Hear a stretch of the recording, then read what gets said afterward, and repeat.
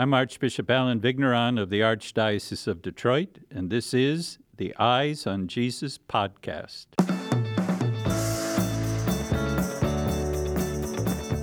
Hello and welcome to the Eyes on Jesus podcast with Archbishop Vigneron. I'm your host, Mike Chamberland. And I am your host, Mary Wilkerson. We are excited to release new episodes once a month, so please make sure to subscribe and review wherever it is that you listen to podcasts. Archbishop, welcome and thanks so much again for joining us. Great to be with you both. Thank you so much for being hosts. Glad for that. We are very happy to be doing it. So Archbishop, how was your last month? How have things been going for you personally? Very well, really. A lot of blessings in the last month. Though I have to say, like so many people I speak with, it is beginning to wear the things we have to do to deal with COVID. Yeah. And so been praying for myself that I be patient, and I've been praying for everybody else to be patient. God's got a purpose, and if we cooperate with Him, the kingdom will be all the more clear. Amen. That's been your consistent message, I think, throughout this, at least on the podcast, and I know elsewhere. And it's brought me a lot of comfort when I get overwhelmed, because at first, there was a novelty to it, and we were trying to figure out, but it's starting to take a toll. So, Archbishop, we are in the month of November, and in November we celebrate All Saints and All Souls Day. Can you tell us a little bit about how you celebrated the feast this year? Well, I wasn't able to celebrate public Mass on All Souls Day because of my own obligations, the way my calendar worked out. But obviously celebrating through the sacred liturgy is the most important way to observe these days. And All Souls Day has always had a very special place in my heart as a way to feel the connection that we know exists because of the communion of saints. Typically on All Souls Day, it's my practice to offer Mass at the Holy Sepulchre Cemetery, and then I go visit the graves of my predecessors in the clergy section. And then we've started a new custom. This year, Bishop Battersby took my place, having a choral Mass in the cathedral in the evening. And while I couldn't participate this year because of just the complexity of my schedule, I was very much one with them in my prayer on those occasions. That's wonderful. Archbishop, that Mass you just mentioned with Bishop Battersby, that was a special COVID Mass, is that right? Yes, we've had the Mass in the evening for the last few years, but this year particularly, it was to pray for those who lost their lives because of COVID. Yeah. How did things feel this year? I mean, I know you mentioned, did it feel a little different, a little bit more poignant or difficult this year, given the whole COVID situation? It does, certainly. And you have a sense of the mourning, the sense of loss that people feel, the grieving for their loss, and particularly the grief that people have experienced when they weren't able to be at the bedside of the person they loved. Yeah, so tough. Because of the restrictions, especially in the beginning of the pandemic. Yeah. All Souls Day and All Saints Day are some of our favorites to celebrate in our family because they make us aware of, what we're doing and the pilgrimage that we're on, right, towards the kingdom. And I brought my kids to the cemetery, and we got to pray with our, their grandparents and things like that. And there's a beauty to it, but a sorrow. It's interesting how our faith sometimes balances those two, right? Right, and the beauty of it lets us continue to have peace even in the midst of sorrow. St. Paul says, "We would not have you mourn like those who have no hope." Yeah. I mean, there's mourning is not out of place. We regret the loss. We miss these people we've loved very, very much. But through that, within that, there is this peace that they're in the hands of the Lord. And in fact, there's no safer place to be. You're safer in the hands of the Lord than any place else. He doesn't open his fingers and let us drip away. Right. Well, this month we're going to be talking about the holy sacrifice of the Mass and our obligation and how that's going to move as we continue through this time of pandemic. So as we approach the season of Advent, we're encouraging members of the faithful who are able to start heading back to Mass in person if they haven't already.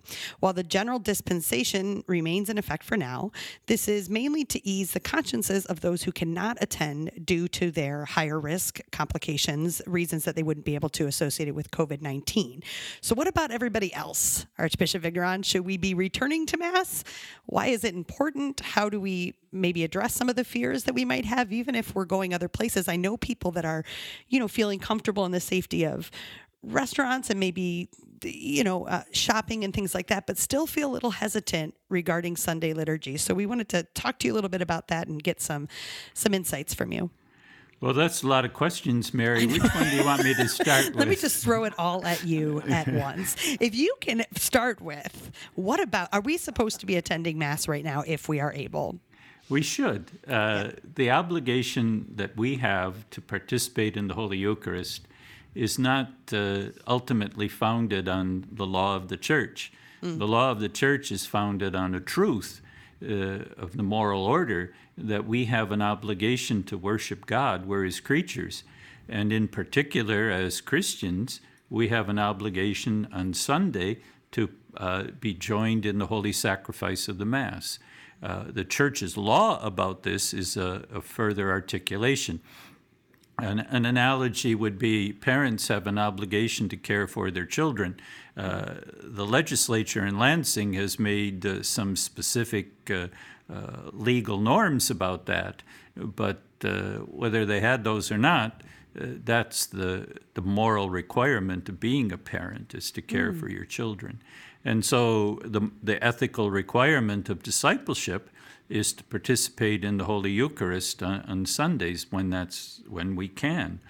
So should people come back to church if it's safe and they can do so safely? Then they should be there.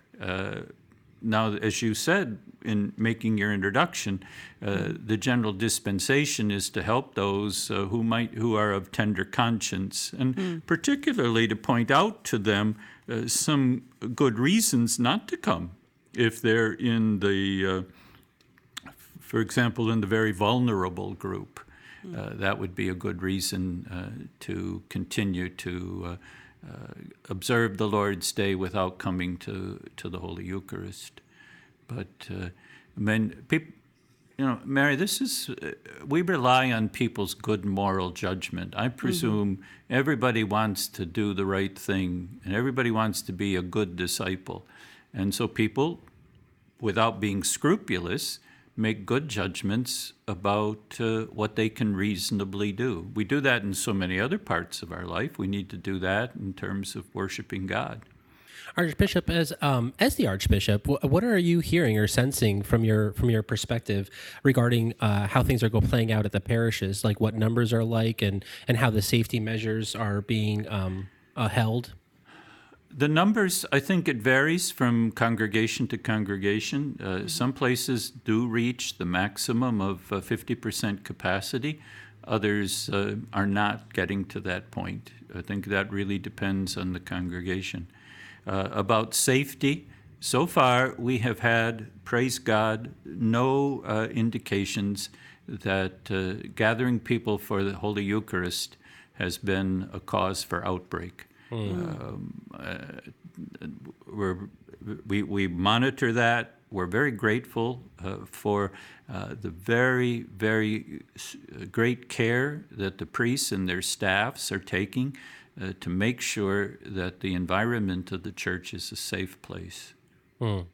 It's been pretty incredible to see, just as somebody that's worshiping on Sundays, what staffs and priests have been willing to do to ensure the safety, the way that they're cleaning, the way that they've spaced people, the way that they've set up the environment for safety. It's like with when we've talked about our Catholic schools, it's a bit awe-inspiring, the extra work that people have taken on to ensure the safety of the faithful to be able to celebrate the Eucharist. Have you noticed some of that? I have, and I think it's a testimony to love. appreciation of the importance of the Holy Eucharist, and for people's love for one another, wanting people to be able to have the Eucharist and to have to participate in the Eucharist safely. And, Mary, you rightly talk about the priests and their co-workers and what they do, but it also depends on the cooperation of the members in the congregation. And the priests tell me that, there are some holdouts and people they have to ask to be more cooperative, but by and large, people do understand that this is a way to show fraternal charity. I know, as somebody who works in the parish, I know, the amount of time and energy and effort and conversation that goes into thinking about every little facet of this has been quite annoying in a way, but very good. We know we need to do it, but and like you said, I mean, we're very blessed at the parish that I work at, that our parishioners have been wonderful as far as very understanding, following every guideline that we have asked them to follow, out of love, like you said, for ensuring the safety of not only themselves but everyone else in the congregation, which is, it's beautiful to see. It's a reminder about how we take on little mini sacrifices, little mini annoyances out of the good for another, out of the love for another, which is great. Yeah, St. Paul says, bear with one another's burdens, and so you will fulfill the whole law. I think that's part of, Mary was started by talking about our membership in the Communion of Saints, which we recall on November 1, November 2. That's part of our communion, is to facilitate, to make it easier for one another to draw close to Christ. We have a responsibility, each for all. It's funny, one of the questions I was going to ask you is just to kind of talk about the experience of virtual Mass as opposed to being at Mass in person. And I think being with the community is important, and receiving the Eucharist, right? Not just passively observing, but being able to partake. Yes, Mary. I mean, really, it's both of those things. I mean, the Holy Eucharist is an action. It's something Jesus does. It's Jesus present under the appearances of bread and wine, but ritually, through the priest and the congregation, offering himself to the Father. For that hour and a half, whatever the time is that the action takes, what's going on right now in heaven, as Jesus praises his Father and gives him thanks and shows his Father his wounds now made glorious, that is present in the church during that time period. And so our obligation is to be part of that. And the reception of Holy Communion is the consummation of that self-offering. That's what worship is for a Christian, is to make a gift of ourself to the Father. And it's pleasing to the Father because we do it in union with Jesus. One of the prefaces says that we pray that the Father will see and love in us what he sees and loves in his Son. And so our obligation is to participate in that. And while, a virtual observing of the Eucharist is a worthy thing when people can't come, and at other times as well, it can be a time for prayer. But it isn't the same thing as being there and being a part of the action. Yeah, I know so many of our other Christian brethren, Protestants and what have you, they were able to pivot on a dime because many of them had been doing live streams and doing that because they're very much a people of the Word, and that reception of Holy Communion isn't a part of what their worship practice. It's different, obviously, for us as Catholics. We haven't really done the whole live stream thing because it was very much, like, as you said, about being physically present at the sacrifice and actually giving yourself and receiving Christ in return. Why is receiving the Eucharist so important to our faith, Archbishop? Well, we're accustomed, because of the renewal of baptismal promises at the Easter Vigil, to think of that as the way we renew our baptism. But really, the primordial way to be renewed in your baptismal identity to be re-immersed again and again in the death and rising of Jesus is the Holy Eucharist. The Eucharist is the way we are renewed in our baptism. And so it is the way that the principal way the Holy Spirit comes to us and configures us after the likeness of Jesus as abandoned to the Father and making a gift of ourselves to the Father. And receiving the Father's gifts in the Holy Eucharist. What we're going to have in heaven, there is no closer experience of that than the Holy Eucharist in this world. I was just going to ask you, the Eucharist is sometimes titled things, the source and summit of our faith, the irreplaceable gift. But one of the titles of the Eucharist, the Holy Eucharist, is the foretaste of heaven itself, like a meeting with heaven, which is pretty profound. It is, and it's the medicine by which we are prepared to withstand death and overcome. Christ overcomes death in us. If you eat my flesh and drink my blood, you will have life everlasting, because it is life. It's the living flesh and the living blood of Jesus that then becomes me, or I become it, really. The fathers say, usually when you eat food, it becomes part of you, but this is food we eat, we become part of it. When COVID first kind of became a thing and we were not able to go and worship at Mass, I was surprised how painful it was for me, because, to be honest, with 5 small children, sometimes going to Mass on Sundays is not, it's tough, right? And so I almost expected that I would feel a little bit of relief not to have to get the kids ready and keep them focused on Sunday during worship. But I found I missed it so much. And when I was finally able to go and receive again, right when the churches opened, we felt safe going to a parish to receive. I couldn't believe what an emotional experience it was to once again receive our Lord in that way, to move through an experience where I was unable to receive him, felt, I don't know, it was hard. And then to receive him again, I just felt a completeness with that. And I think in encouraging people to return to Mass, we're encouraging people to that type of union again if they're able, right? Exactly. I mean, there are a lot of reasons, say, for example, that a wife has to be absent from the home for a period of time. It could be professional travel, it could be illness, there's a lot of reasons. But that's not a break, that's a real absence of where the heart longs to be. And the heart of a Christian longs to be united with Jesus in praising the Father and making a gift to receive love, the Father's love along with Jesus, and to give love back along with Jesus. And so what you testify to is really what it's all pretty, well, I was going to say natural, but naturally supernatural, I suppose. It's where you belong. It's where we belong. We belong in the Father's house. I've been thinking a lot about the parables where the kingdom of heaven is compared to a great feast that's given, and people can't get out of their ordinary routine and get out of their chairs and go into this great gift that they've been given. I don't know if it strikes you, but I think so often about our forebears and all the sacrifices they made in order to be able to have the Holy Eucharist. Right.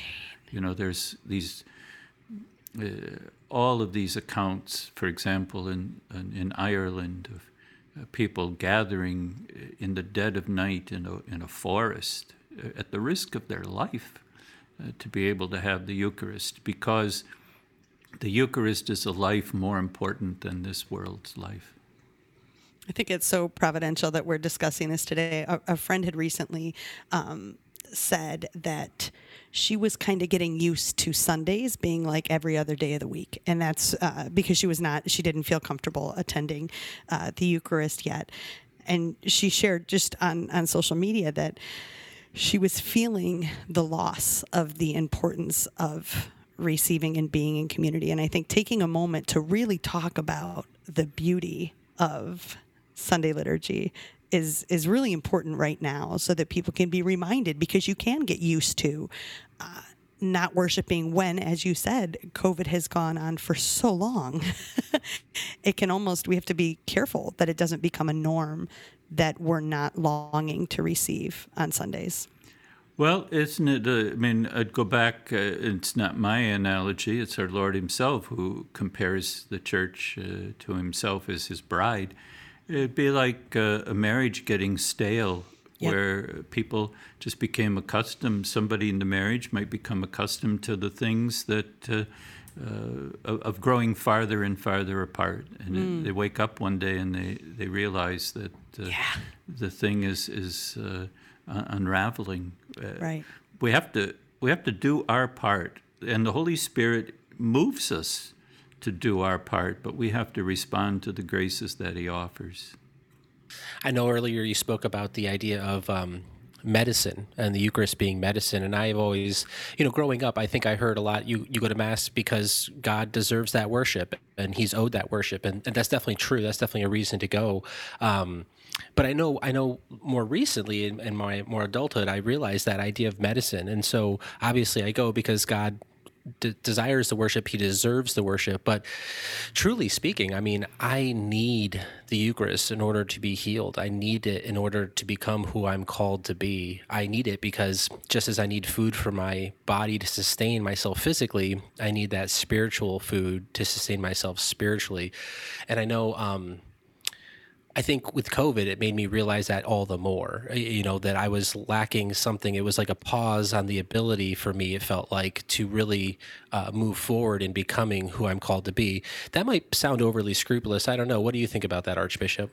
No, I don't think it's overly scrupulous. And as a matter of fact, I think I would want to point out the need not to set these two things up as kind of antithetical, contradictory to one another. Being part of the Mass, part of the Eucharistic action as what's owed to God, and being part of the Eucharist for my blessing. I was just reading a comment attributed to St. Margaret Mary, who says that one of the best ways to worship God is to tell Him how much we need Him. He likes knowing, He likes hearing that. So that your confession about how much you need to be there is, in fact, a way to worship God, because you're acknowledging who God is. You had recently spoke to the priests about encouraging the members of their faithful. And it's really important that we point out, we are talking about the people that are able to return. So if people have health concerns, if they're compromised in any way, it would not be an appropriate time. And I think it's worth mentioning, sorry, I'm going off for a second, that also if you don't feel good, you should not go to Mass, even if you're not feeling good on a Sunday, to preserve the health of everyone. But when you were speaking to the priests, you spoke to the priests about encouraging the faithful to return to Mass. And during that meeting, you shared with them a letter that the Vatican's Congregation for Divine Worship and the Discipleship of the Sacraments. The letter was entitled, "Let Us Return to the Eucharist with Joy." Can you tell us what you pulled from that message, returning to the Eucharist with joy? What stood out in that message from the Vatican to you? I think simply my responsibility and to lead, and the responsibility of the priests who are my co-workers and the deacons to reiterate again and again that the Eucharist is a privilege, that the difficulties we've had in being able to be in church on Sunday have been an opportunity to appreciate anew the Holy Eucharist, and that while we certainly observe the obligation, it's not to minimize the gravity of the obligation. What's really important is to put your whole heart into it, and to find the joy that comes from fulfilling the obligation. I mean, we talked about family obligations. It can be, we've talked a little bit offline, just before we started, the labor it takes, the work it takes to be a good mom, to be a good dad, And yet it's a labor of love. It's something done with joy. Even at the end of a long, tiring day, there's the joy of having shown love and receiving love. And I think that's one of the important things from the Cardinal's letter to us, is to help the faithful find again the joy in returning to the Holy Eucharist. And when it comes to joy, I always try to remember that it's my joy, your joy, but do we always appreciate the joy it gives Jesus to serve us and feed us, and to, we use the word medicine, how gratified in his heart he must be that we accept this medicine, and we are all the more prepared to be with him forever, which is where he wants us to be. He longs to have us with him. Yeah, I think as Americans, we tend to think so independently, and that we do it on our own, and we have our own strength, and it's a different move to allow ourselves to be loved, to allow ourselves to be served, and like you said, appreciate. Hey, when you allow somebody to do something for you, or allow somebody to give you a gift, it might feel weird in a way for you because you're so used to doing, but there's some beautiful grace in allowing somebody to do things for you. And like you said, that's an appreciation. Like Jesus wants to do things for us. He wants to land in our hearts. And so it's a beautiful thing to allow him that opportunity to do so. You both are family people. Let me ask you, this habit of letting oneself be loved, is that something more easily cultivated between husbands and wives, parents and kids? Or is it even sometimes hard there? You have to being totally self-reliant Americans. Right. Yeah. It's funny that you asked that question, because I do love that in our conversations on this podcast, you often refer to the family as places that we can find truths. And I think it is harder than we sometimes talk about to allow ourselves to be loved, to be in partnership with another person, to tend to the relationship, to delight in one another, especially with the busyness of the day-to-day. It's very easy to forget to cultivate relationships within our homes.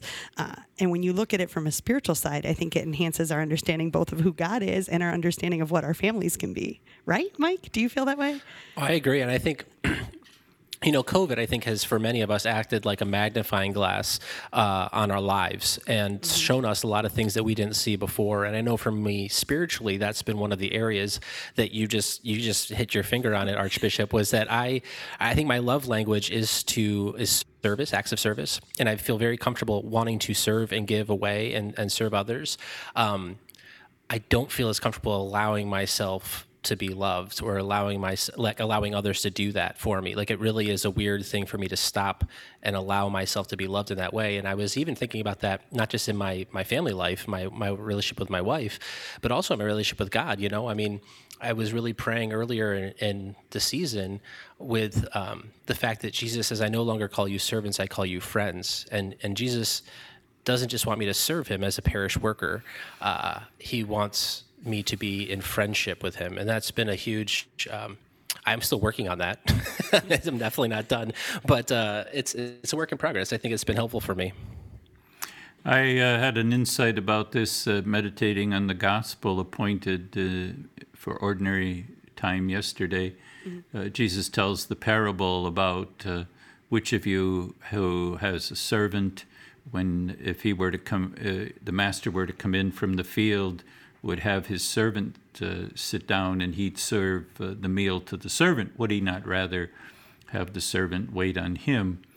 And our Lord tells the parable to point out that we are unworthy servants in the kingdom.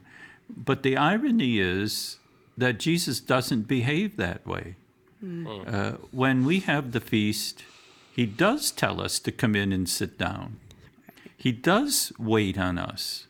There's a beautiful poem by the Anglican parson, George Herbert. And Herbert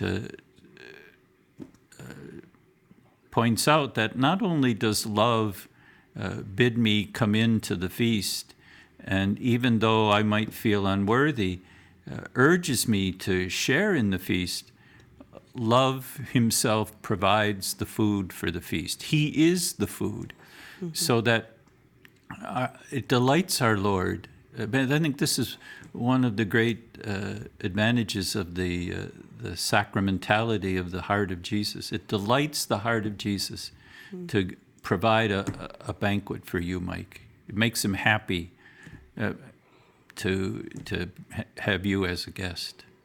It's so funny. I didn't anticipate that this would be the direction that our conversation would be going, because I'm such a black and white person, so I figured we're talking about obligation and dispensation, and I think sometimes we as Catholics fall into, I'll just speak for myself. I fall into that, the almost legalistic approach, which is there's an obligation and there's a dispensation. It's important to talk about that, but it's all based on relationship, right? And what God wants to offer himself to us, and this invitation to come back to Mass, in joy, the Eucharist with joy. It's so that we can experience, like you had said last month, Archbishop Vigneron, God wants more happiness for us than we can even imagine. He wants more goodness for us than we can even imagine. And that's what going back to Mass on Sundays is about, even in this really tricky time of a pandemic, as long as we can do it safely, right? Right. I mean, we use our own good judgment. I mean, in all of our other relationships, you're using your best judgment about what keeps people safe, what keeps you safe, what keeps your loved ones safe. Use your best judgment. But there's you don't measure the mutual giving of love in your family by the minimal obligation. Right. That's just a basic floor that we then build out of. We're all called to be saints, not just to avoid touching the tripwire. Right. That's true. Well, Archbishop, as Advent is approaching quickly, Advent being the new liturgical year for the Church, and during the season of Advent, of course, we await the coming of our Savior. It's that time of anticipation and waiting. And so we anticipate and wait for the end of all this COVID and the restrictions and everything as well. Is there a message, I guess you could say, you have for our listeners as we enter into that season coming close? A message not only for our listeners, but some sort of mission for our listeners as well, and how they can encourage people to kind of return back in this coming season. I think one of the things Advent is about is remembering that God keeps his promises. He promised Adam and Eve that there'd be a Savior. He renewed that to Abraham. He continued to renew the promise through the prophets. And in the fullness of time, when perhaps some people thought he had forgotten, but he didn't. But when the time was right, he kept his promise. God keeps his promises. So that in this Advent, 2020, to remember that he is not only going to keep his promises, he is keeping his promises as we attempt to respond to his love.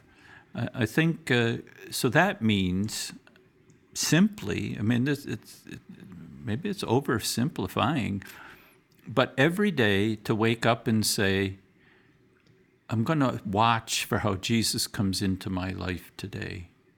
And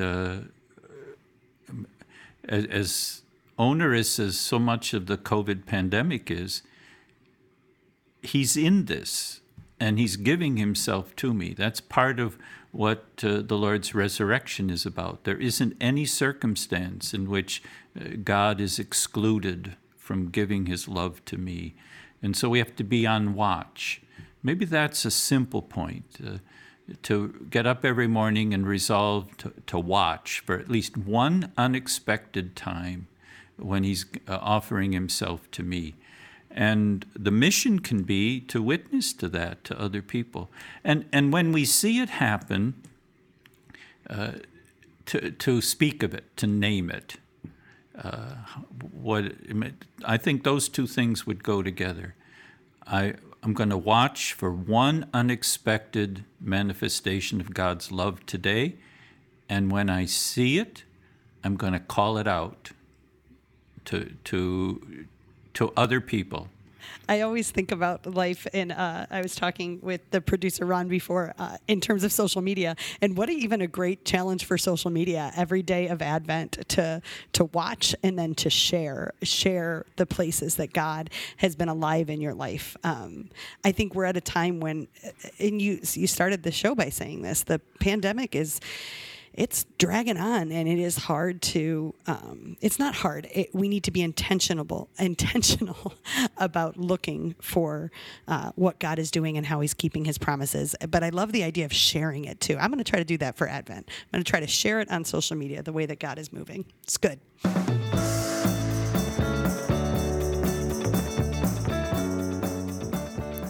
Each month, we ask people in the Archdiocese of Detroit to submit their questions to you, Archbishop Vigneron. And if somebody's listening and they'd like to submit a question, you can do that by emailing eyesonjesuspodcast@aod.org.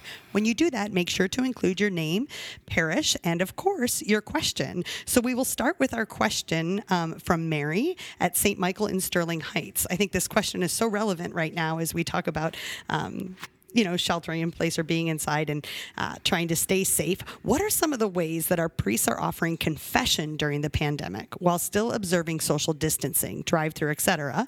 Why can't the church allow confession over the phone or over Zoom? Mike and I both said we didn't know the answer to this one, so we're looking forward to hearing your answer. It isn't really up to the church to make a how to put it. It's about the very nature of the sacraments that determines that we can't do it this way. It's not something within the power of the church to change the essence of a sacrament. And the essence of a sacrament is a sacred action led by the minister who acts in the name of Christ. For example, in a marriage, the husband and the wife are the ministers of the sacrament. In baptism, can be a priest or deacon. In fact, in an emergency, it's a layperson, but it's Christ who acts. In the Eucharist, Christ acts through his priest and the people in the congregation. And in the sacrament of penance, it's Christ who acts to forgive. And so this action has to be an authentic human action. It has to be something going on there. It's really pretty fundamental it's hard even to find the right words for it. It's so basic.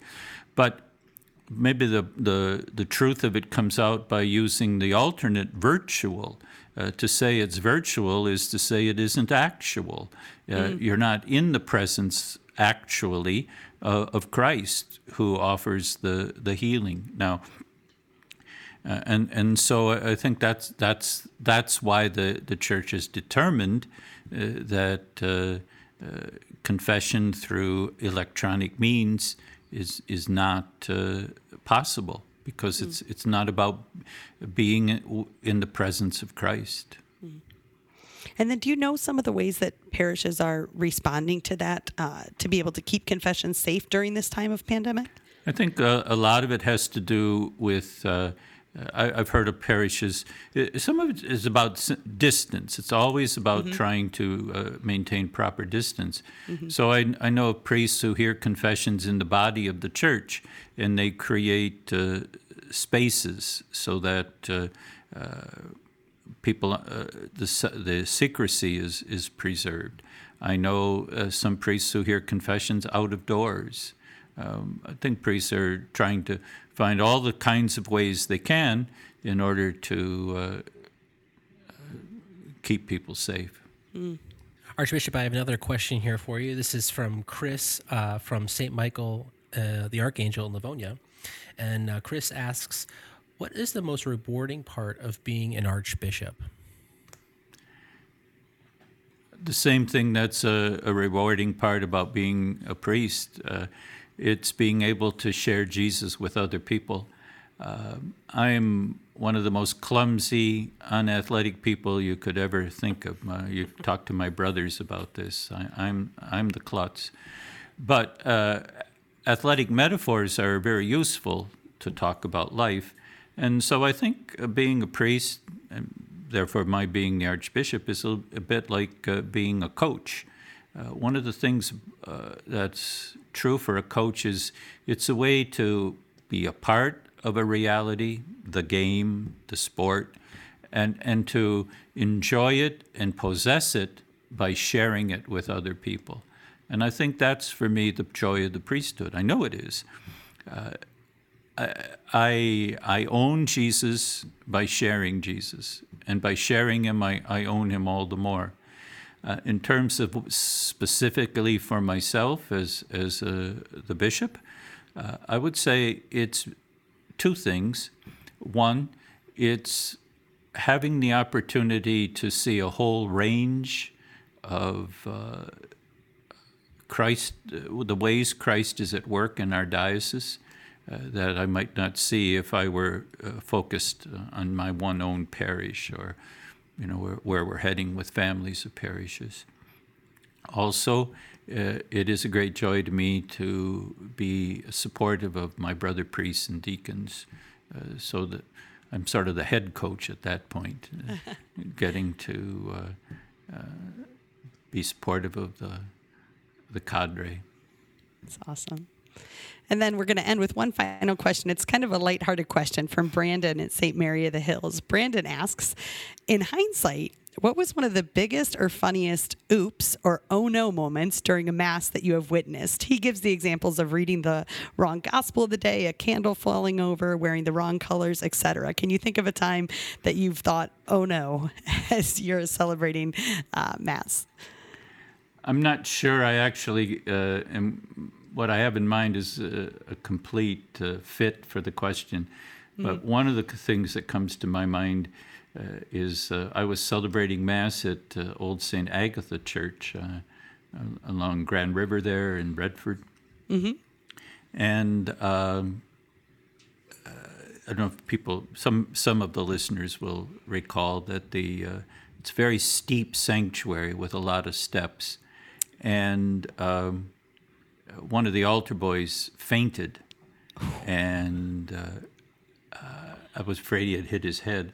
Yeah. But I was almost preternaturally calm about it, and I remember later laughing at myself for being so artificially calm by saying, after the boy fell down, I think this young man has fainted. Is there some medical professional here who could come forward and assist him?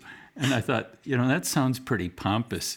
But I think I was trying to keep people from panicking, because totally. When the boy fell over, you heard this gasp throughout the congregation.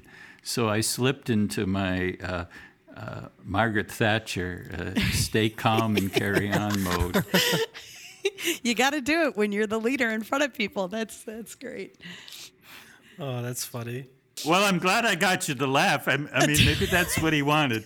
And even if it wasn't exactly on the mark, we had a laugh, and that's good. I just imagine myself in that scenario. You know me, Mike. I would be I would go next level. So.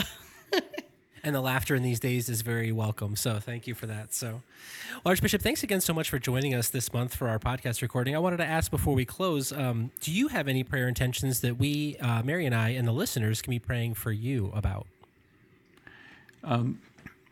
I've heard recently of a number of people whose loved ones have been diagnosed with cancer. Maybe we could particularly lift up our brothers and sisters who are facing very difficult medical situations here in the COVID time, even if they aren't COVID related. Of course. And Archbishop, would you mind closing us with a blessing? No, happy to do it. Let's commend ourselves to Our Lady's care, and then I'll give the blessing. Remember, O most gracious Virgin Mary, that never was it known that anyone who fled to thy protection, implored thy help, or sought thy intercession was left unaided. Inspired by this confidence, we fly unto thee, O Virgin of Virgins, our Mother. To thee do we come, before thee we stand, sinful and sorrowful. O Mother of the Word incarnate, despise not our petitions, but in thy mercy hear and answer us. Amen. And may Almighty God bless all of you, the Father, and the Son, and the Holy Spirit. Amen. Amen. Stay tuned for the next episode of Eyes on Jesus, a new episode every month. And if you enjoyed listening, you might also like Detroit Stories, a new podcast from the Archdiocese of Detroit. Find it on your favorite podcast app.